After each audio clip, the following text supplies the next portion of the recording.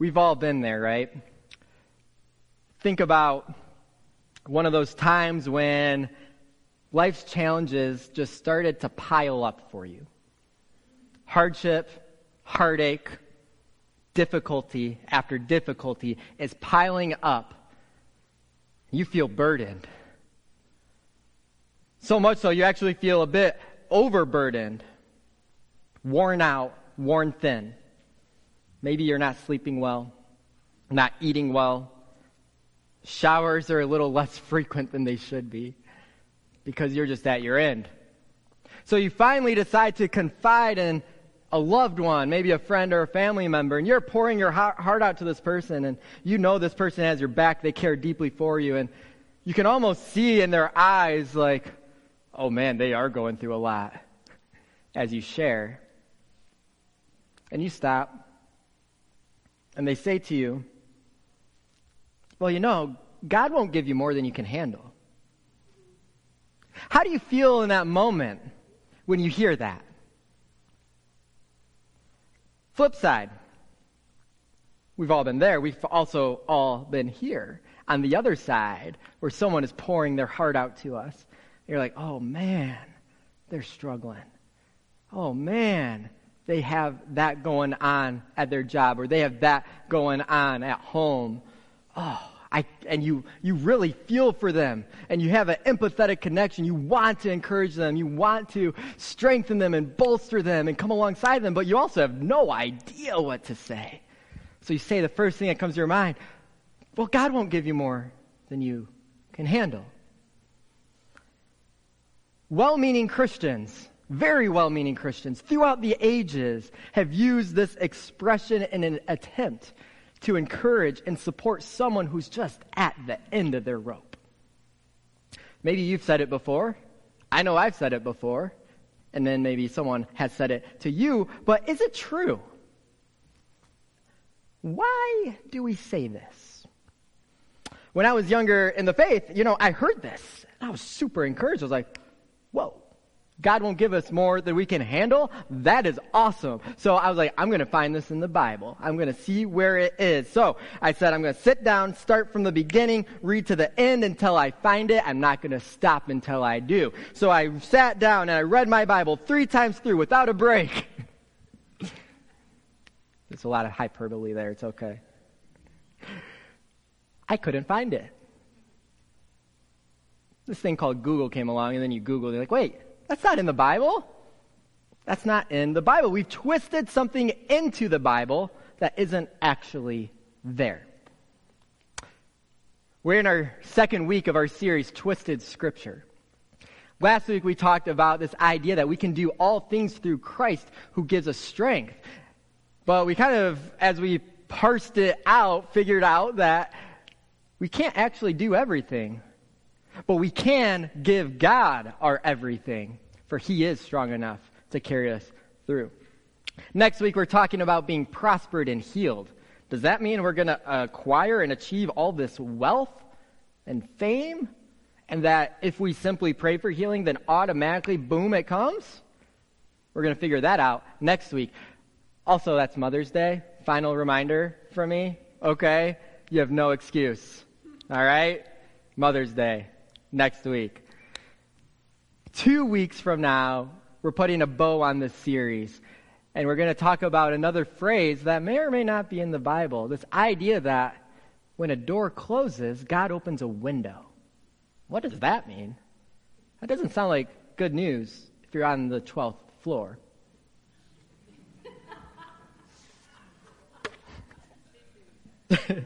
Stay tuned. Yeah. Today's message is called, He Won't? Says who? Because we're unpacking God Won't Give You More Than You Can Handle, found from the book of WMC 123A, well-meaning Christians. It's not that funny, but whatever. I had to put something there. Here's the confusion. This isn't in the Bible, but what we find is there's a passage that is similar to it, that we've kind of twisted this phrase out of. So let's go to the source material, God's true word, and see what it actually says to untangle the truth of what this means. That's found in 1 Corinthians chapter 10, verse 13. Here the word of the Lord says this. It's Paul writing, "No temptation has overtaken you except what is common to mankind. And God is faithful. He will not let you be tempted beyond what you can bear. But when you are tempted, He will also provide a way out so that you can endure it." You may notice some similarities there. And you also may notice some differences. So let's unpack it together. This passage, it is a warning to the reality of temptation and the sin that meets us every single day. It's not so much about suffering or our capacity to navigate life in all of its complexities. You see, Paul wrote this letter to the church in Corinth. Corinth was a major cosmopolitan town. It had a very diverse group of people. There were a lot of different people from different backgrounds that made up this town of Corinth. And he's writing to the first Christian church in Corinth, some decades after Jesus died, was buried, rose again. And what is interesting about Corinth is that the first Christian church was made up mostly of pagans who converted to Christianity. You see, some others, they were Jewish and they converted to Christianity. There is a very shared history and understanding of the one true God, and then coming to understand Christ's redemptive work and who He is. But this was not the case in Corinth. The majority were pagans converted into Christianity. And so their background, especially in the city of Corinth, they worshiped all different gods and goddesses.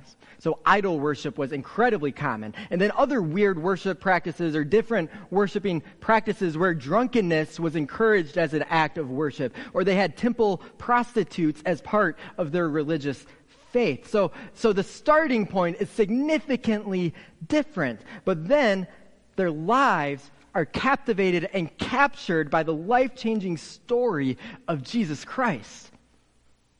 And they long to follow Him, and they love what they're learning and they're hearing, but they have a lot of growth to do, and they understand this call to give up their former ways. And yet they're still in Corinth, surrounded by all their old ways everywhere they turn. And I wonder if that might resonate with you. When you give your life to Jesus and you are so desperate and excited and eager to follow Him and give Him your life. And yet, in your daily life, you're still surrounded by the things that tempt you. The things that your sinful desire longs to live into, but only leads to death and destruction. And so there's this wrestling we all have in life. It is between living according to our sinful desires or our redeemed and our holy calling. And standing in between those things, temptation. We know no one escapes temptation. Jesus Christ Himself was tempted heavily several times. None of us are exempt from temptation. So Paul wrote this passage about temptation to spur on the early church in Corinth to take heart and believe that temptation, first of all, does not come from God. That is confirmed by James 1, verse 14 and 15 as well. Temptation, it does not come from God, and God will provide a path to freedom from that temptation. For God will protect us from being tempted beyond our capacity. We see that God is faithful, that He will meet us in that space. He will guide us away from the tempting and back towards Him if we have the faith, the willpower, the safeguards in place to follow Him instead of to give in to our sinful temptation and nature. See, we always have a choice when it comes to temptation.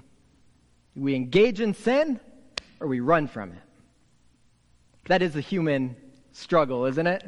day in, day out. But as we dissect this passage, you may come to see the twist. This passage has a lot to say about temptation, not so much to say about having too much to handle. See, with temptation, there's a choice. But when it comes to suffering, hardships, heartache, struggles, we often do not have a choice. We have twisted this verse into a mantra that's spoken every day that tells us God doesn't give us more than we can handle. So what do we do with this well-meaning but truth-twisting quote? I think the first thing that's important for us to acknowledge on the outset is that God doesn't give us trouble, but He does allow us to go through trouble. That's an important distinction. The trouble doesn't come from God. We know in this world we will have trouble. Jesus Christ told us Himself. But it's not from God. Yes, He may ask us to do challenging things, things that cause us to grow, but the trouble we face, the heartache we face, is not from Him. We also, we remember that God, what does He give us? He gives us life. He gives us love. He gives us blessing, mercy, hope.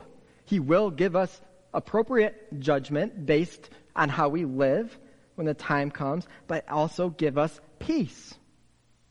But since that garden, life will dish out horrendous things.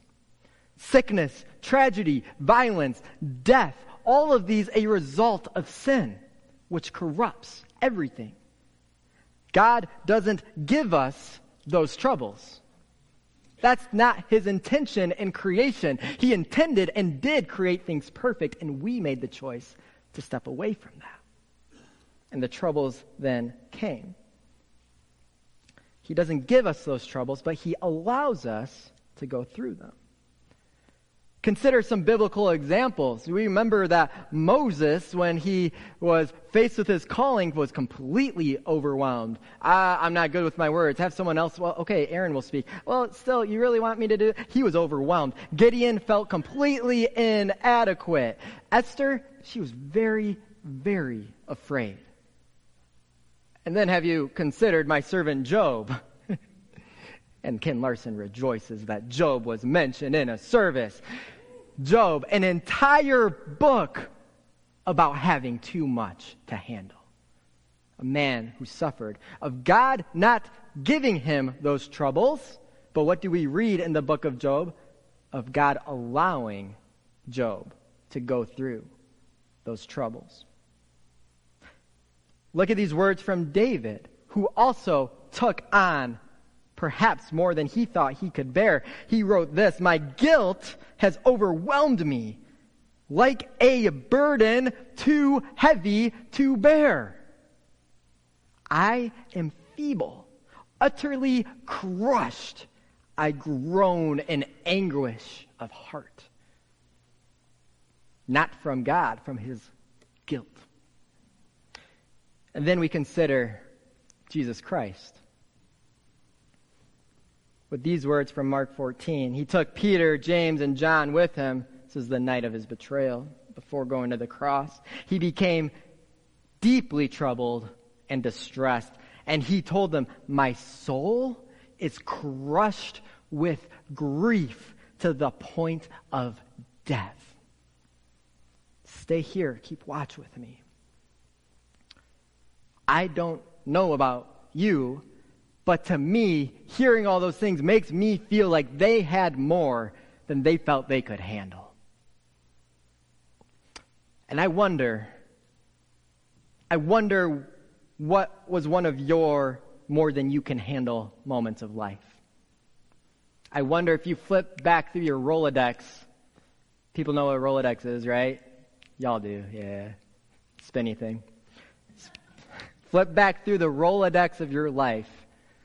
When were your more than you could handle moments? Some of us will have a Rolodex full of them. Some of us are likely in one right now. You know, one of my more recent experiences of feeling like I had way more than I could handle. 2 weeks after I was installed as pastor here, a small thing called COVID started, or at least hit our shores, right? And here I am, a new pastor, called to lead a flock through an unprecedented pandemic. You know, they teach you some things in seminary. There's a lot of things they don't teach you, and that one somehow missed the curriculum.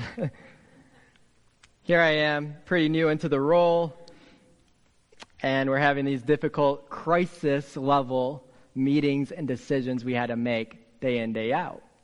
By God's grace, we made it through. We even flourished. We thrived. But personally, going through it day in, day out, what did I feel? This is way more than I can handle. This is way beyond my scope of abilities. We'll finish that a little bit later. Because we see in the Bible and we see in our own lives, a lot of times, we'll go through things that really absolutely feel like way more than we can handle. So this is the question. It's a very complex and complicated and in-depth question. Why? Why would an all-loving and a good and gracious God allow us to go through these things that feel like more than we can handle? That's what we're spending the rest of our time on here this morning.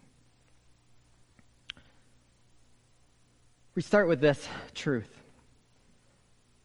When we actually come to terms and accept the fact that life will give us more than we have the strength to handle, we actually find buried within that a promise. And it is a good promise. And that promise is that God is faithful to meet us in the mess and in the pain. When things went awry in the garden, what did God do but put a plan in place to make things right? And what has he been doing since he has been drawing close to us? And he wants to draw close to you when you are overburdened and you feel like you can't take it. God is faithful to meet us in the mess and the pain. He doesn't sit in some cloudy sky, golden throne, looking at us with his popcorn saying, let's see how this plays out, laughing at us as we face our trouble. That's not the God I know. That's not the God we read of in his true word. He meets us in our burdens because we remember God is good and he is actively at work, redeeming all things for the good of those who love and trust him. Why might God allow us to have more than we can handle? The first reason is perhaps so that we may depend on him, depend on his presence in our lives. When things are going really good, people tend to forget about God. You know, you might say something like, when everything's coming up roses. Is that good? Is that a good expression? If it's coming up roses, is that positive? You get thorns too. Every rose has its thorns. Is that poison? Never thought I'd quote poison in a sermon. Stay on script. Here we go. We may say, when things are going really well, hey, I know you're there, God. I am thankful things are going well, God. I'm going to keep doing what I'm doing. You keep doing what you're doing, and we're just going to keep on cruising into the sunset. Things are good. It's when you feel that you don't need him, it can be easier to forget about him. But then when things take a nosedive, you have nowhere else to turn. You start remembering God, because there is nowhere else to run. You all know the story of Jonah, called by God to do God's will, to go to Nineveh and preach against them. What you think Jonah would like, because he hated the Ninevites, except he also knew God was loving and compassionate and merciful and would maybe relent from his judgment on Nineveh. So what does Jonah do? He runs the opposite way. He tries to hide from God. He tries to flee from God and ignore God. And he keeps having these experiences until finally the sailors toss him over into the water. God sends a big fish and swallows him. He is in the pit of the stomach of the fish for 3 days, a long time to think, until he finally works through his stubbornness and his anguish And he cries out to God with these words, "In my distress, I called to the Lord, and he answered me." God met him in his pain. "From deep in the realm of the dead, I called for help, and you listened to my cry. When my life was ebbing away, I remembered you, Lord, and my prayer, it rose to you, to your holy temple." See, one of the ways God redeems the hard seasons of our lives is by reminding us of his presence and meeting us in that space. But there's also another danger. When we are going through these hard seasons in our lives, sometimes when we're caught up in the storms of life, we start to wonder about God. God, why is this happening? Why would you allow this to happen? Are you there? Are you with me? Are you hearing the cries of my heart? Because I'm praying, but you're not answering me the way I want you to. I feel overburdened. I am tired. I am worn out. There is no relief in sight. And we wonder where God is in the midst of the storm. And maybe you can resonate with that. This is our promise and our encouragement to never let the presence of the storm make you doubt the presence of God. He is in your life in the presence of the storm. Though the winds blow and the waves crash, God will never leave you nor forsake you. He is with you and he cares for you. Do you remember that story of Jesus calming the storm? He is resting. He is sleeping in the boat. And the storm is going on. And the disciples start to freak out. And they wake him up, "Lord, Lord, save us." And that's just his word. The storm calms. But what does it also do? It reminds the disciples, "You had no need to fear, for I was here all along. I will be with you through the storm." We're reminded in Psalm 145 that the Lord is near to all who call on him, to all who call on him in truth. He is with you in the midst of your troubles. You live life long enough, any number of years, you recognize that life is full of valley seasons and mountaintop experiences. I've heard it said before that you're either going through a really hard season right now, or you have one coming up. Oh, yeah, right? But if you live life long enough, you probably know there's a little bit of truth to that. Wherever you are, may we depend on his presence and trust. He is close and he cares. Why else might God allow us to experience more than we can handle? Perhaps also to experience his power. See, we were created with a need, a hunger for God, to be desperate for him. God never expected us to be able to handle everything on our own. Maybe you need to hear that again. God never expected us to be able to handle everything on our own. That's not who we are. We weren't even made for that. And when we start to see that, it is so liberating. It is freeing to recognize I can't do it on my own. And it invites us to experience his power. Jesus Christ once said to take my yoke upon you. Learn from me. I'm gentle, I'm humble in heart.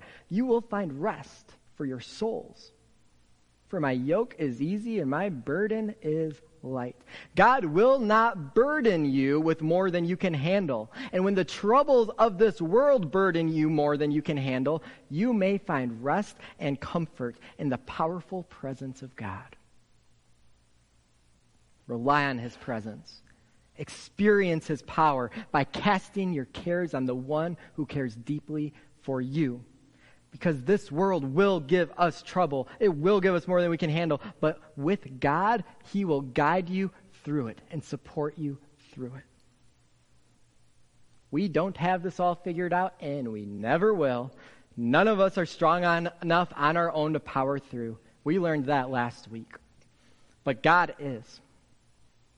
And we consider Paul's words in 2 Corinthians 12 when he wrote this. He said to me, he's talking of Jesus, my grace is sufficient for you. Whatever hardship, whatever heartache, whatever struggle, God says, my grace covers. It is sufficient for you. For my, say it with me, power, say again, for my is made perfect in weakness. Therefore, I will boast all the more gladly about my weaknesses, so that Christ's power may rest on me.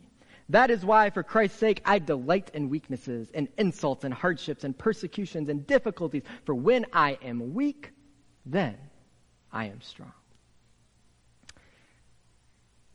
Christ's power is made perfect in our weaknesses.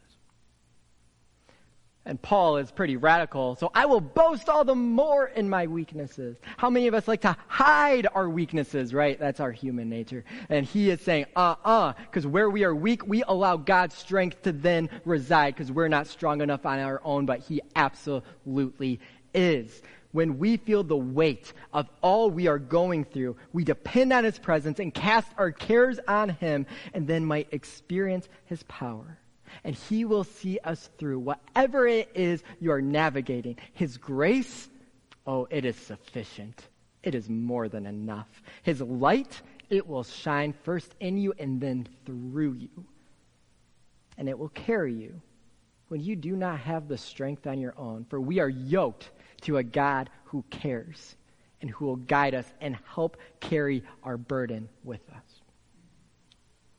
So we experience his power. Finally, why else might God allow us to experience more than we can handle? Perhaps is to activate the body of Christ. We are meant for community as God's people, to meet and help one another in our struggles, to be open and honest and authentic in all of life's happenings. That's what it means to be a family, to be like Paul, being willing to be open and sharing our weaknesses and when we need help. You know the phrase that many hands make light work. The same is true in carrying our burdens. Many hands makes our burden feel lighter. The church exists to be the light and love of Jesus Christ for one another, to be each other's strength when we're not strong enough on our own, to remind us of God's presence in our lives when we're having a hard time feeling it, to speak God's truth into our lives when we need to hear it, to meet us and sit us in our pain and our grief, and with their presence alone, knowing that Christ sits with us as well, for I feel it tangibly in my brother or sister meeting me in this space. That is the church, because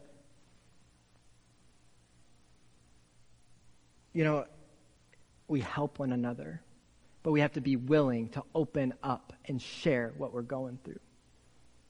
God talks about letting our light shine, and don't put your light under like a basket. It's to be seen and be shared. A lot of times when our light's flickering, we like to hide it because we don't want people to see and know.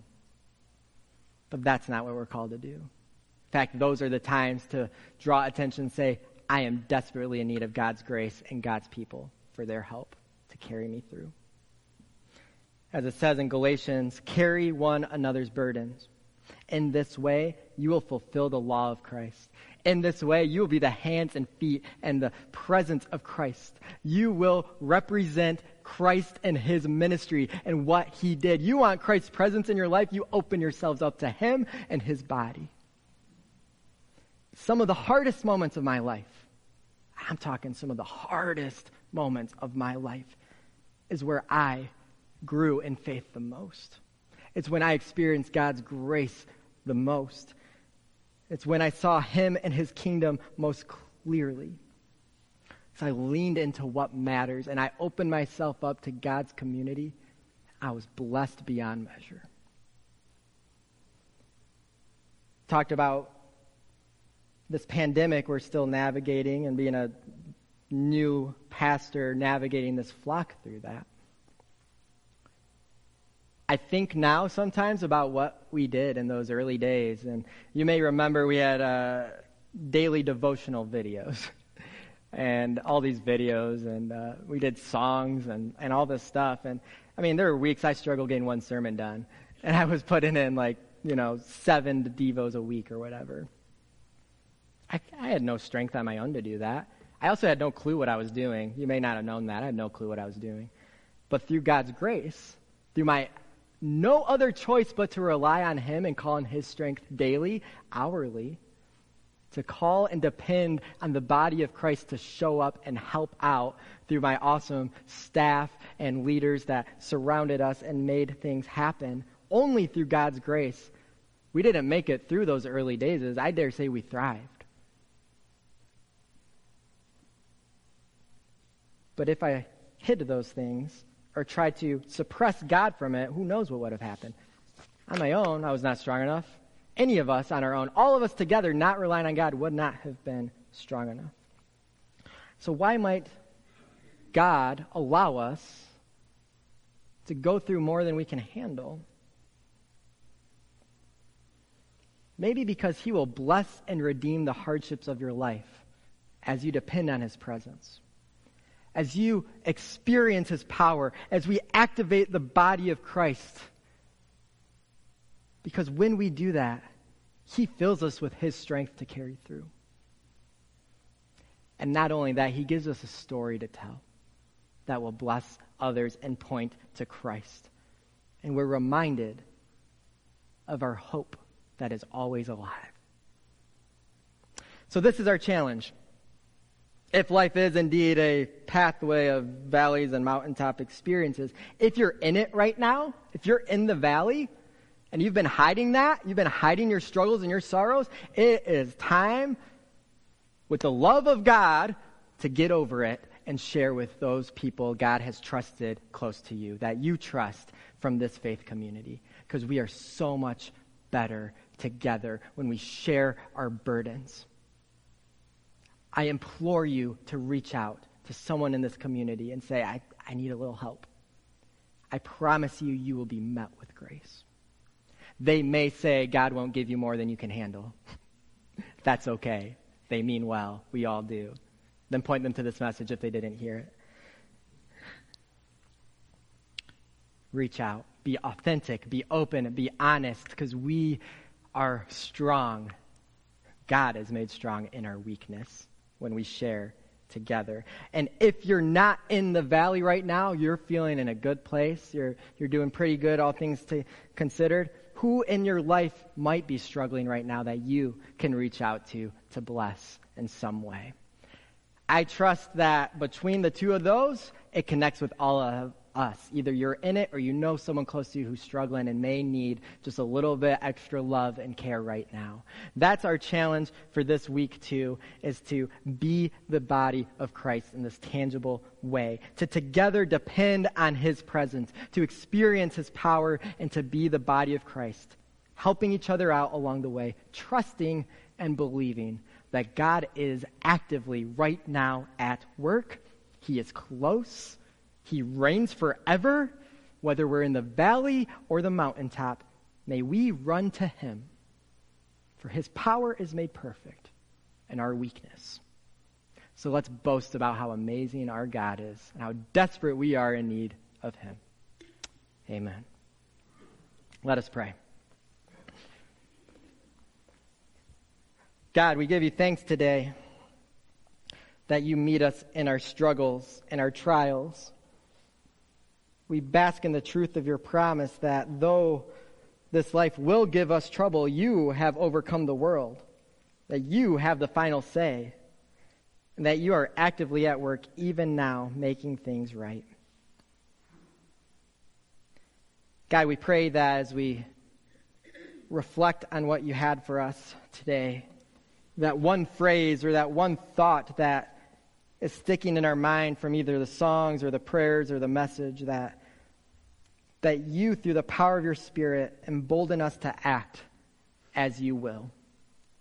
Guide us forward, Lord, whether we're in the valley or the mountaintop, to more tangibly be the body of Christ. We give you thanks that you are present with us right here, right now. We give you thanks that your power covers all and that your strength is made perfect in our weakness and that your grace is sufficient for us. And we long to be an active body of Christ, continuing to carry each other's burdens together. Thank you, Lord, for who you are. You are a gracious and loving Father. So we run to you this morning, God, with open and hurting, but joy-filled hearts. It's in Jesus' name we all pray, saying, Amen.